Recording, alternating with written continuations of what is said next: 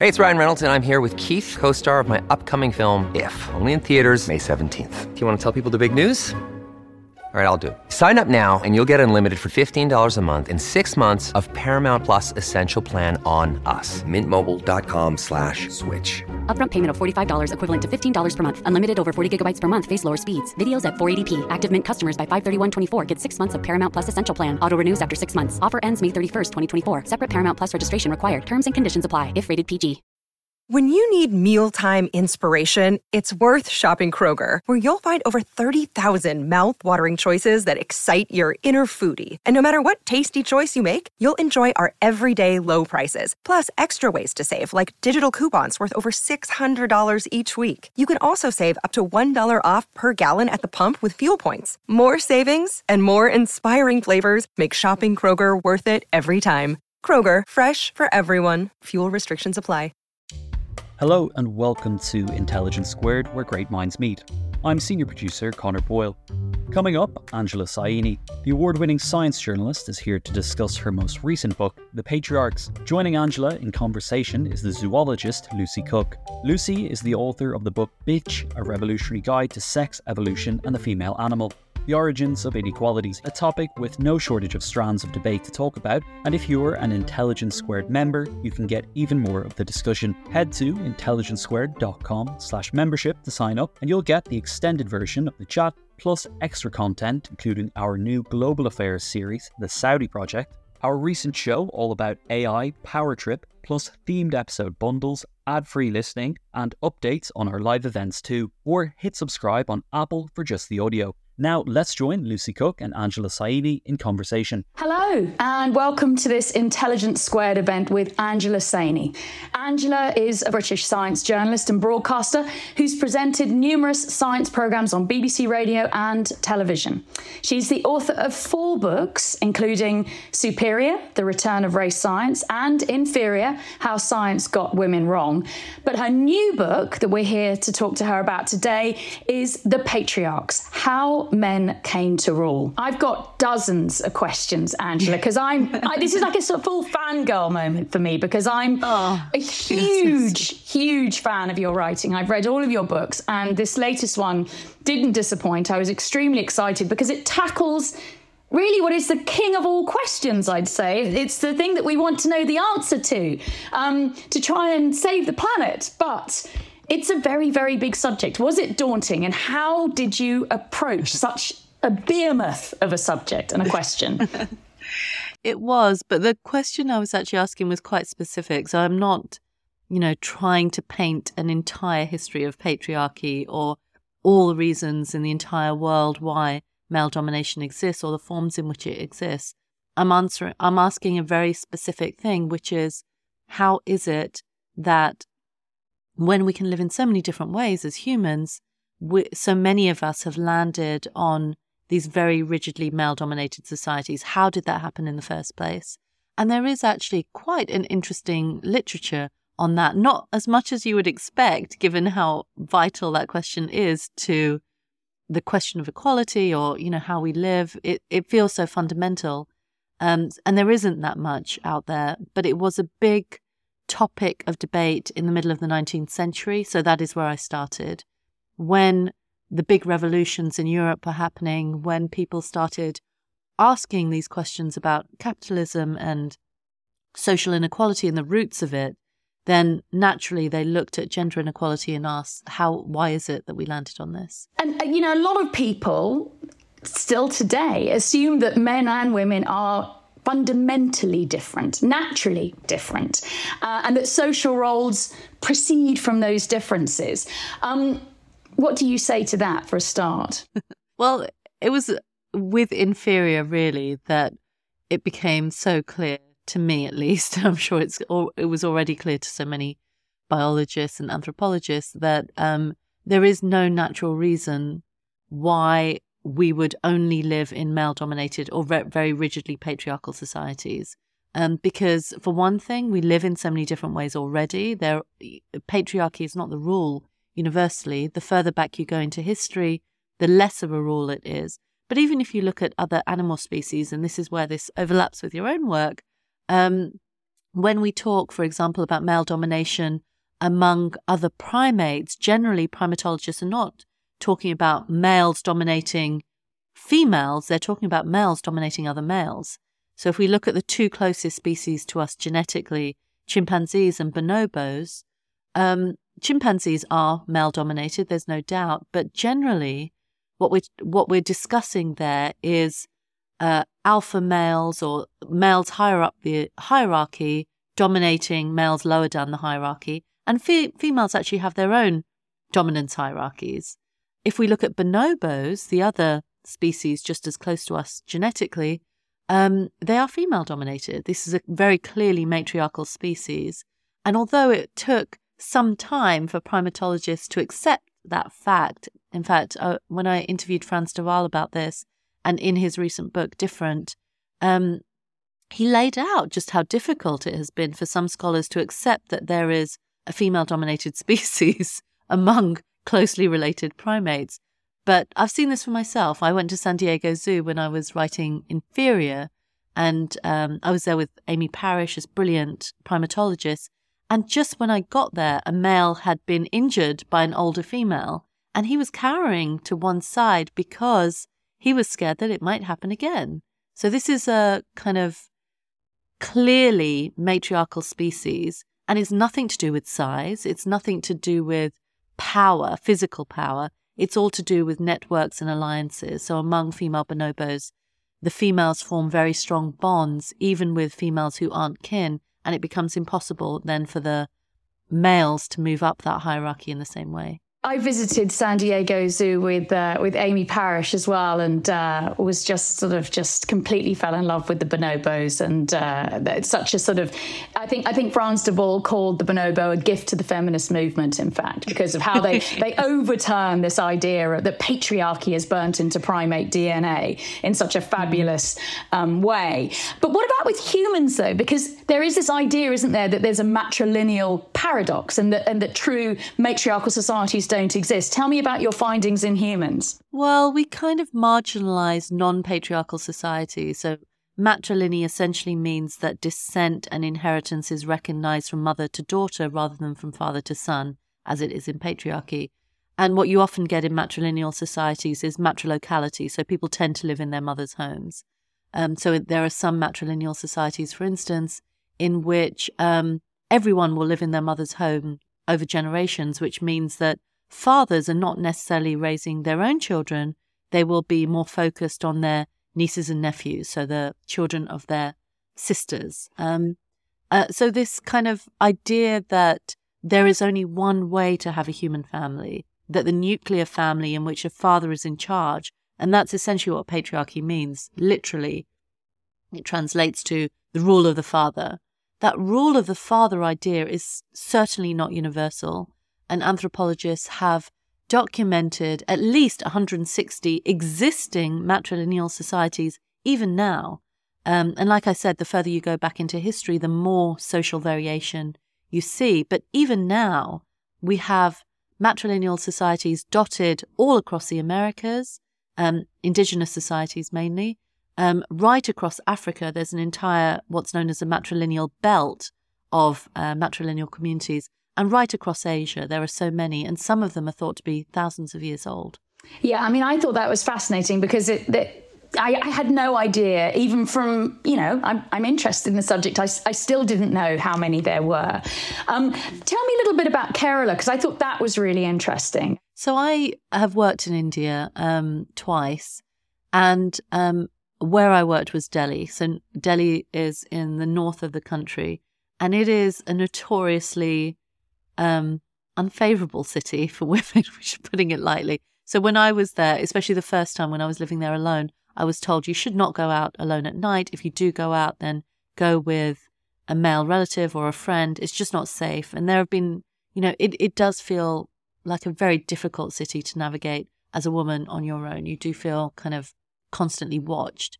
But what I was constantly told when I was growing up, and even when I was living in India, was it's not like this in the south, especially in Kerala. Kerala is lauded as this beautiful kind of, it's a very lush green, of course, of where it sits, very near the equator, this lush green, beautiful state in which women have a great deal of authority and equality.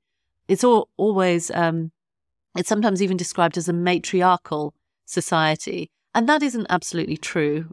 It's not as though women run everything in Kerala, but certainly there is this long tradition of matrilineal that stems back to the kingdom of Travancore. So this is this very influential community of Nayars in which descent and inheritance is passed from mother to daughter, and families would live in these beautiful, big, extended households known as Tharavads.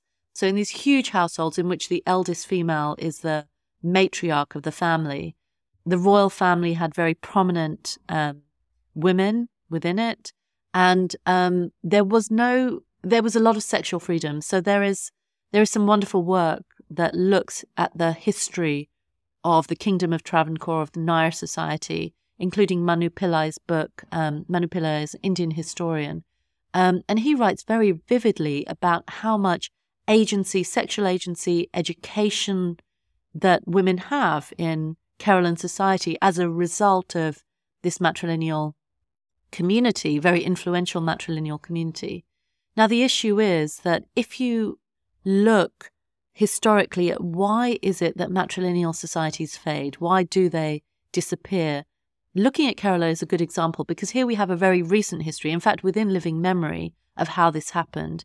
In the 19th century, late 18th, 19th century, as the British were administering and governing this state, what you see is a real shock at the freedom and power that women have in this society. And missionaries and British judges and British officials, bit by bit, try to shift Nayar society within the patriarchal model.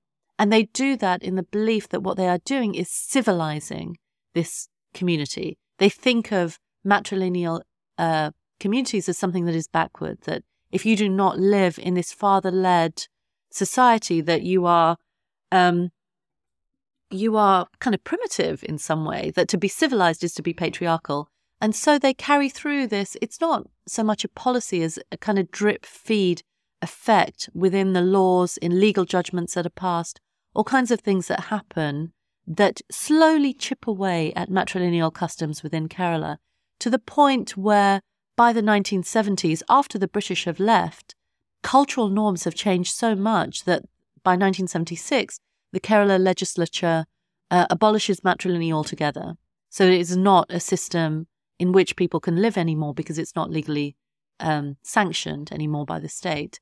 So it's quite revealing, I think. It's a reminder that social change does not happen like a thunderbolt. You know, patriarchy is not introduced in some kind of vicious, violent way immediately.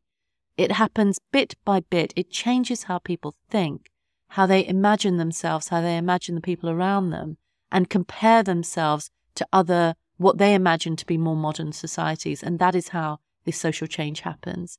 And I think that's a good lesson. If we look at Kerala and look at how matrilineal was abolished there, we remember that this is how social change probably happened right throughout history.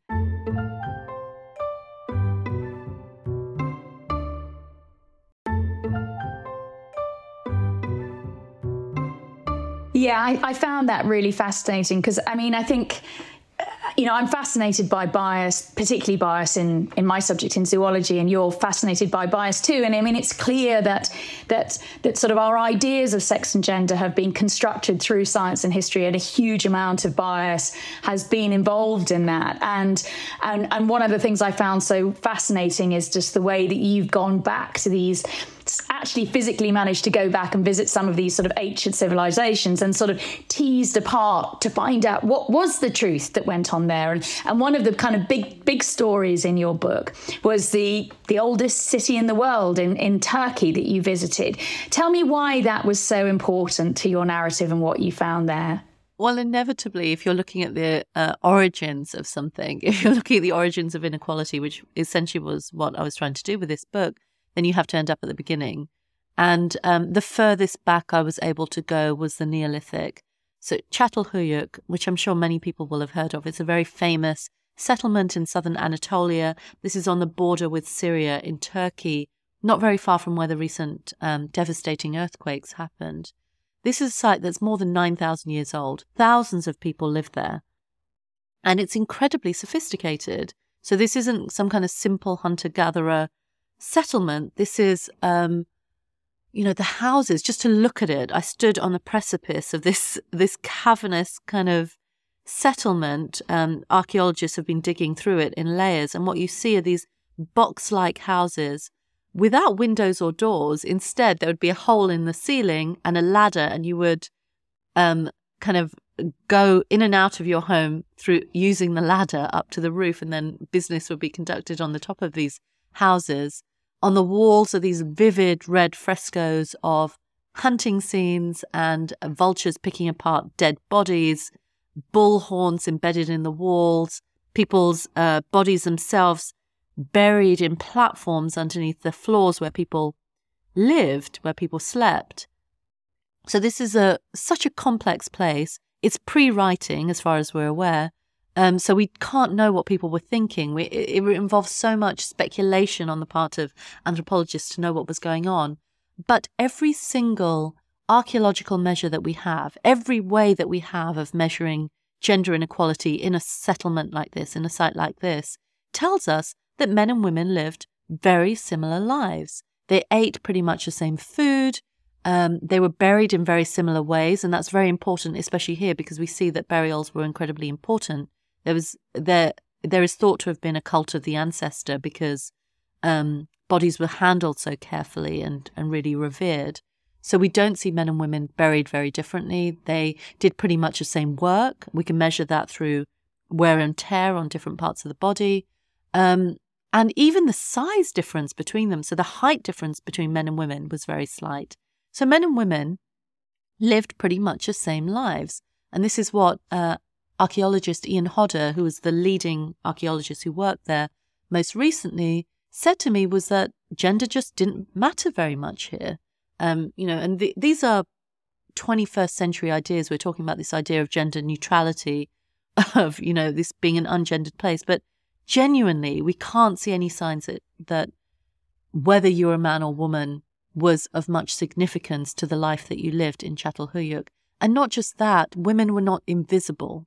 So we see loads of female figurines, the most famous of which is the seated woman of Çatalhöyük, which is about as high as my hand, this very small, beautiful object, this figurine depicting a woman who seems older. She has these kind of deep indents in her skin, these glorious rolls of fat kind of spilling out around her. And she's sitting bolt upright, her back completely straight, and underneath her resting hands are what look to be two big cats, possibly leopards, staring straight ahead as though she has tamed them.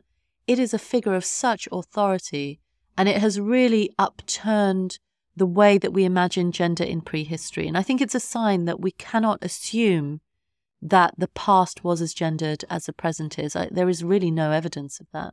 Yeah, and one of the things that I just thought was so fascinating was when you look back at these ancient societies, that not only was sort of, gender, it was just less binary, because we think of gender fluidity and this all being terribly new and we've got to get used to this new way of thinking. But actually, nothing new about it, is there? No, absolutely not. We cannot assume that the way we think about gender in whichever society you're in now was the way that people thought about it in the past. We do not have any sense in which that might be true. And in fact, we only have to look at present day societies. Different cultures think about gender extremely differently.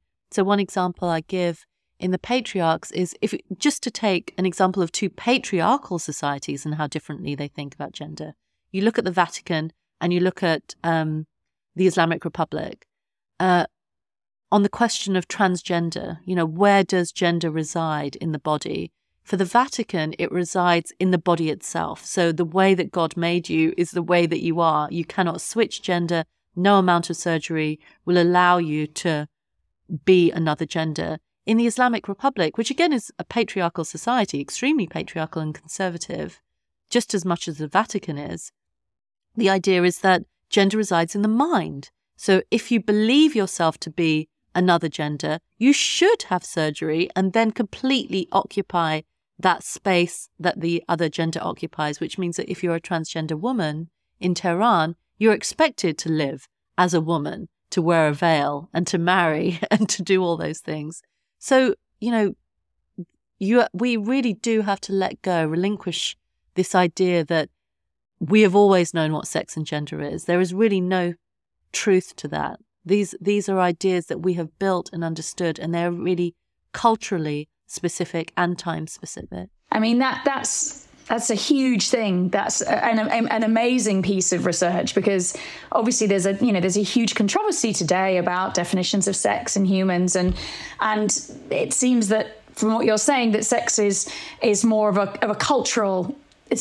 Our notions of sex are cultural rather than biological, basically. Well, there are biological elements to them, of course, and we resort to biology when we think about sex. Of course, we do that all the time, but we can't assume that there is some consistent, perfect way in which we have always thought about sex, always, that humans have always imagined it this way. That just doesn't exist. And the other thing that's sort of fascinating to me about looking at these older cultures is that, I mean, when a baby's born in the Western world, first question, is it a boy or a girl? Gender is front and center in our world. We're so imprinted with it. It's hard to imagine these societies that you speak of where perhaps it wasn't so important. So if there were all these societies that existed where gender was less significant, the big question, of course, is how and when did it change? That is the big question. And I was hoping deep down that there would be some kind of single catastrophic moment that could explain everything. This is what Friedrich Engels wrote about in the middle of the 19th century when he was writing about the family and the state. He theorized that, there was this world, and you see this in feminist literature all the time, this world historical defeat of the female sex, that once we were all matriarchal and then we became patriarchal. How did that happen? And it was very difficult to answer that question in the 19th century because we didn't have as much information as we have now. We're actually well placed to answer it now, which is part of the reason I was so desperate to write this book, is because we know so much more about history, how gender played out in history, and also we have all these cross-cultural examples from the present. And what we see is that it isn't what anthropologists have sometimes thought it was. So often we assume that it was agriculture, that the agricultural revolution was this big turning point because it requires upper body strength, because that was the advent of property, that as soon as you get property, that men want to claim that property, and then, slowly bit by bit, you get patriarchy.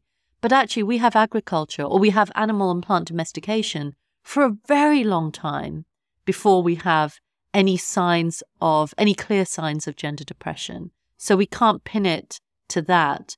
I think what we can pin it to more decisively is the rise of the state.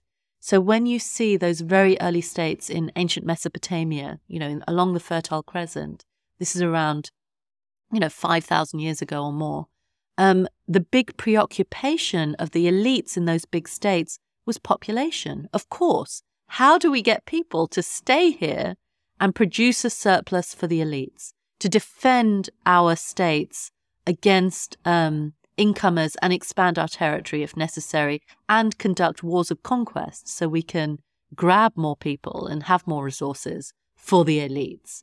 And that creates two pressures. Number one, a pressure on people, on families to have more children. And number two, a pressure to be loyal to the state, that a family must be loyal in order to stay and defend the state. And of course, that creates gendered pressure then. What you see over time, and this happens not immediately, it happens very, very slowly, is you see that women slowly, instead of doing lots of different kinds of work, which they did before, and their remit starts to narrow. So they start to be, the pressure falls on young women to have as many children as possible. And pressure starts to fall on young men to be available to fight, to be strong and stoic and brave and macho. So this is where we get our stereotypes now about femininity and masculinity linked to motherhood and fighting and being a warrior, is from those two twin preoccupations in those earlier states. And that's still an issue now. You go anywhere in the world, as soon as birth rates start to fall, governments start to get nervous. You only have to look, for example, in Hungary. They've introduced these remarkable incentives for women who have plenty of children, including they don't have to pay as much income tax as women who have fewer children. In China, they ended the one-child policy, but women still weren't having as many children as the state wanted. So they've introduced all these interesting measures. They've called on Chinese officials to come up with new ideas to encourage young people to have more children, including recently telling college students they can have a week off, hoping that they will fall in love and then get married and have children earlier. So these are still preoccupations of patriarchal states to this day. Yeah, I mean, I thought that was just brilliantly diagnosed. I really enjoyed the detective story that this book is, actually, that you're going on to try and to find this sort of pivotal truth, I suppose. And, I think what's really fascinating is what you expose is that, this thing that obviously it doesn't happen in a snap of time. There's not just the one moment where this gargantuan change happens, but also that patriarchy isn't a monolith. It's not just one thing.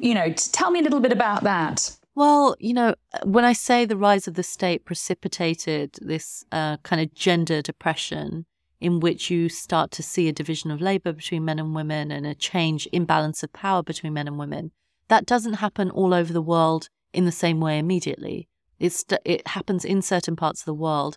These systems, these patriarchal systems, are then exported by large states and empires, by the powerful to other parts of the world, and then they become adopted.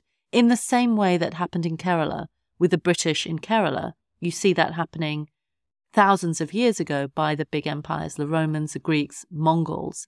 But even within these patriarchal societies, you see a great deal of gender variation. So just to take the Mongol Empire, for instance, which is much later than in history, of course, this is around 12th, 13th century.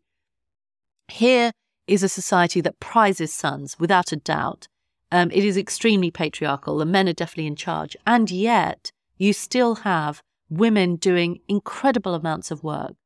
They ride according to the outsider accounts that we have of Mongol society, you see women riding horses as well as the men, governing, managing large communities, large societies, the setting up of homes, trade. If their men are missing, then they take over and take charge, and physically very strong. I mean, we have these accounts of women, of outsiders, foreigners to this society, saying the women are so powerful and so strong, and this may be apocryphal, that they give birth standing up and then carry on as though nothing happened once a baby is born, which is remarkable. And it probably is apocryphal, but it just goes to show that even within patriarchal societies, newly emerging, you see a huge amount of negotiation and variation in gender norms, in how people think about the roles of men and women, and of course, the interplay of other forms of oppression, including class and wealth.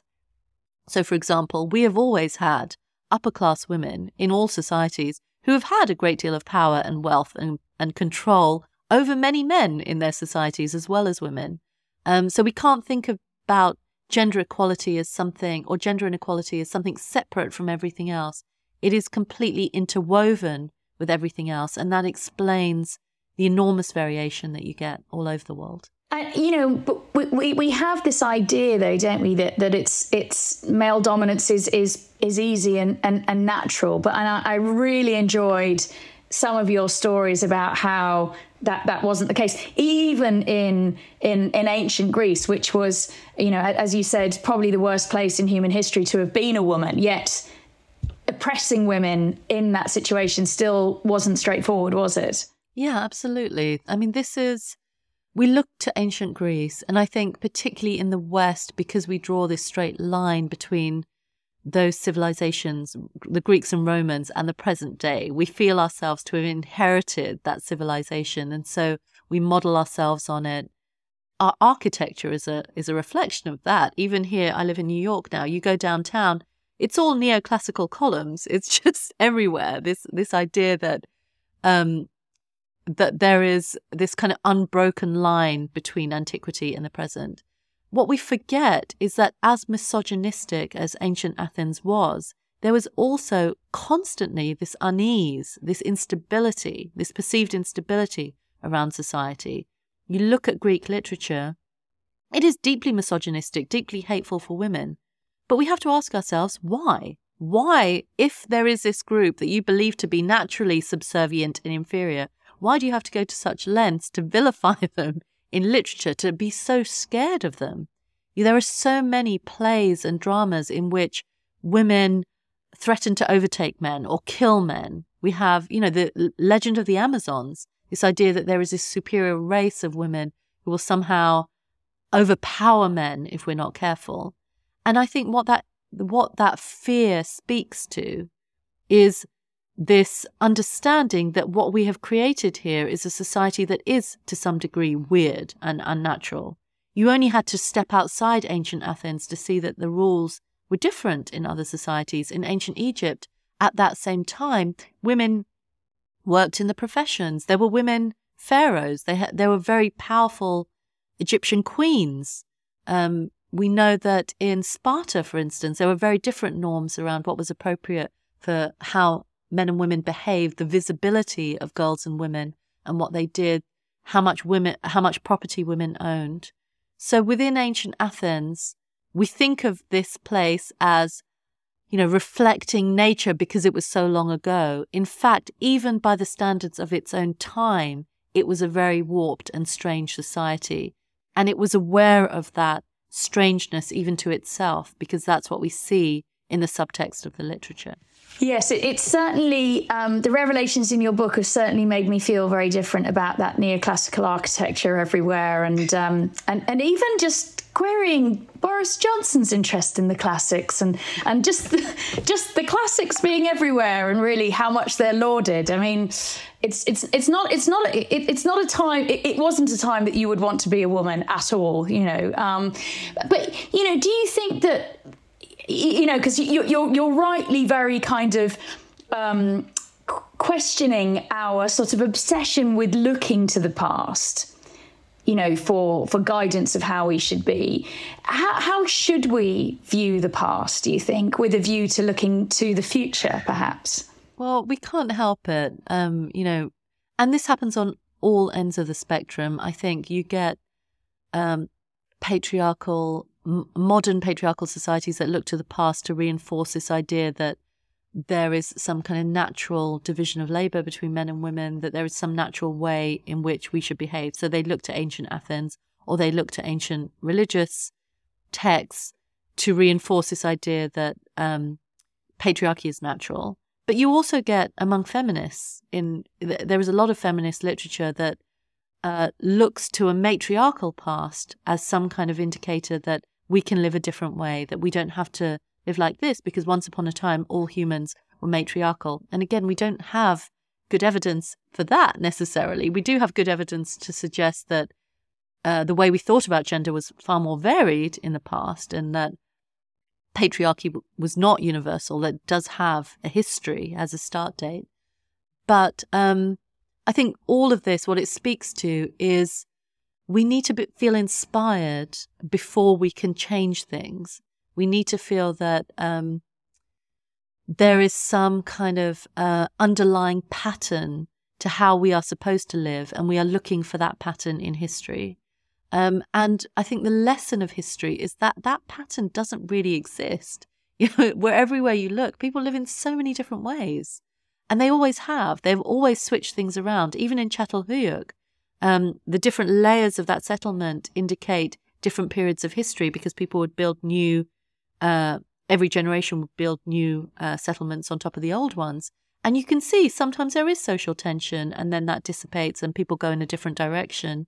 And that is how humans have always been. We've always had social conflict because every single one of us has a different idea of what an ideal society looks like. And what we have to remember, and I think this is the message of the book, is not that the past offers us guidance on how we can live now. What the past offers us is a lesson that we can build society any way we want. There is no natural inhibitor there. There is no barrier in biology or in history that says that you can't live this way, you can't have a more equal society if you want one. We just have to be imaginative and bold in trying to create it. Thanks for listening. This episode was produced by Hannah Kay and edited by Tom Hall. Don't forget, there's more of that discussion in a special extended edit waiting to dig into for Intelligence Squared members.